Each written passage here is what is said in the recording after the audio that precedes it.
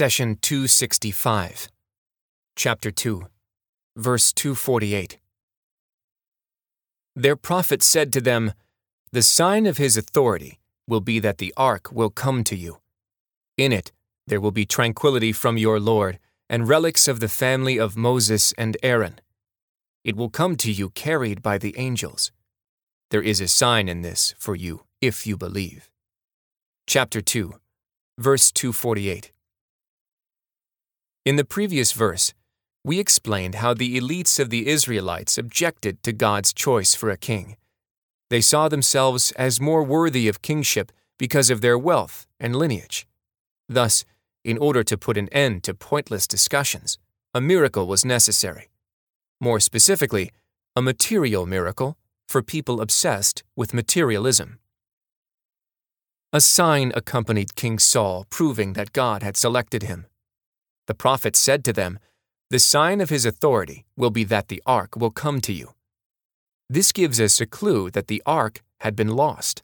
It was a precious relic that the Israelites longed for. What is the Ark of the Covenant? It is a wooden chest that is mentioned in the Quran twice, once in the verse under study, and another in the following verses.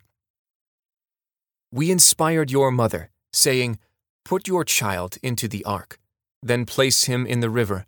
Let the river wash him onto its bank, and he will be taken in by an enemy of mine and his.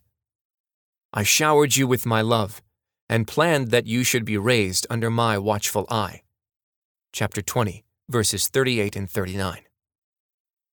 Hence, we know about the wooden chest from the days of Moses' infancy. His mom placed him in it, and left it in the water out of fear for his life. So this ark had a long history, starting from the infancy of Moses up to the kingship of Saul and the prophet of the Israelites. From this verse, you should also understand an important point. We, as Muslims, must take care of objects that have historical religious value.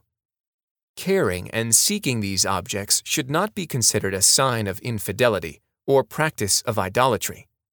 These objects serve as a reminder of significant historical events and a link to our faith and history. Consider the fact that God had the chest of Moses, which contained remnants of the family of Moses and Aaron delivered by the angels. This proves that it is something special. As if the Almighty is advising us, take care of such objects because they remind you of sacred events and of God's prophets. Most likely, the chest went missing because of an occupier that took over the towns of the Israelites. When an enemy overtakes a country, the first thing they do is obliterate the sacred sites that possess religious and historical value. Allah reassured the Israelites that the sign of Saul's kingship is to bring the chest which they longed for, and along with it, bring them tranquility. Not only did the ark represent a connection to their homeland, but it also represented a spiritual connection that symbolized the survival of their great prophet Moses against all the odds. Such objects can be great motivators and lifters of spirit. For example, what would your emotions be if I told you that the Quran you are reciting right now belonged to the Caliph Uthman? May God be pleased with him. You would undoubtedly feel a spiritual connection with him and with the Prophet each time you hold and read from it.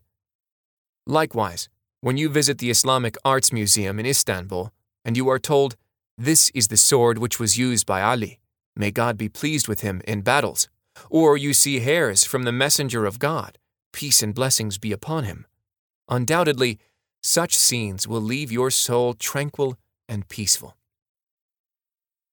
Scholars should not consider the preservation and admiration of such objects a gateway to idolatry and polytheism. To the contrary, we must take care of such relics and put them on display for people so they can be a source of tranquility and inner peace.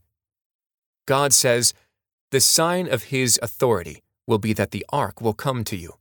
In it, there will be tranquility from your Lord and relics of the family of Moses and Aaron," indicating that the family of Moses and Aaron had preserved part of the material history of their prophets.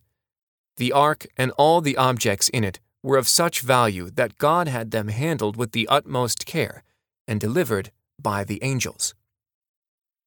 Take note of the accuracy of the Quranic expression.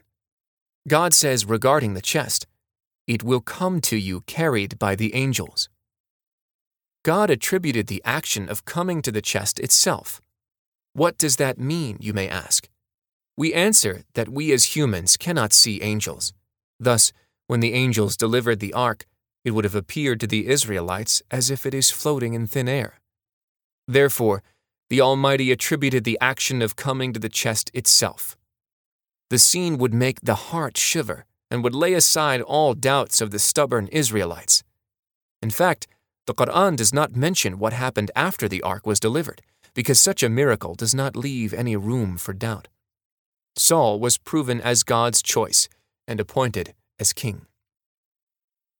People often want to know the contents of the ark and the preserved keepsakes of Moses and Aaron. Some scholars said that it was Moses' staff. This sounds reasonable because it was one of the tools of Moses' miracle. Moses or the believers would not neglect such a priceless tool. God says, "Moses, what is that in your right hand?" "It is my staff," he answered. "I lean on it, and fell leaves from my goats with it, and I have other uses for it." God said, "Throw it down, Moses." He threw it down, and, lo and behold, it became a slithering snake. He said, "Pick it up, and do not fear. We shall turn it back into its former state." Chapter 20, verses 17 through 21. The prophet, peace be upon him, said, "Convey my teachings to the people, even if it is only a single verse." Please take a moment to subscribe and to share with your family and friends. Visit us at www.qurangarden.com.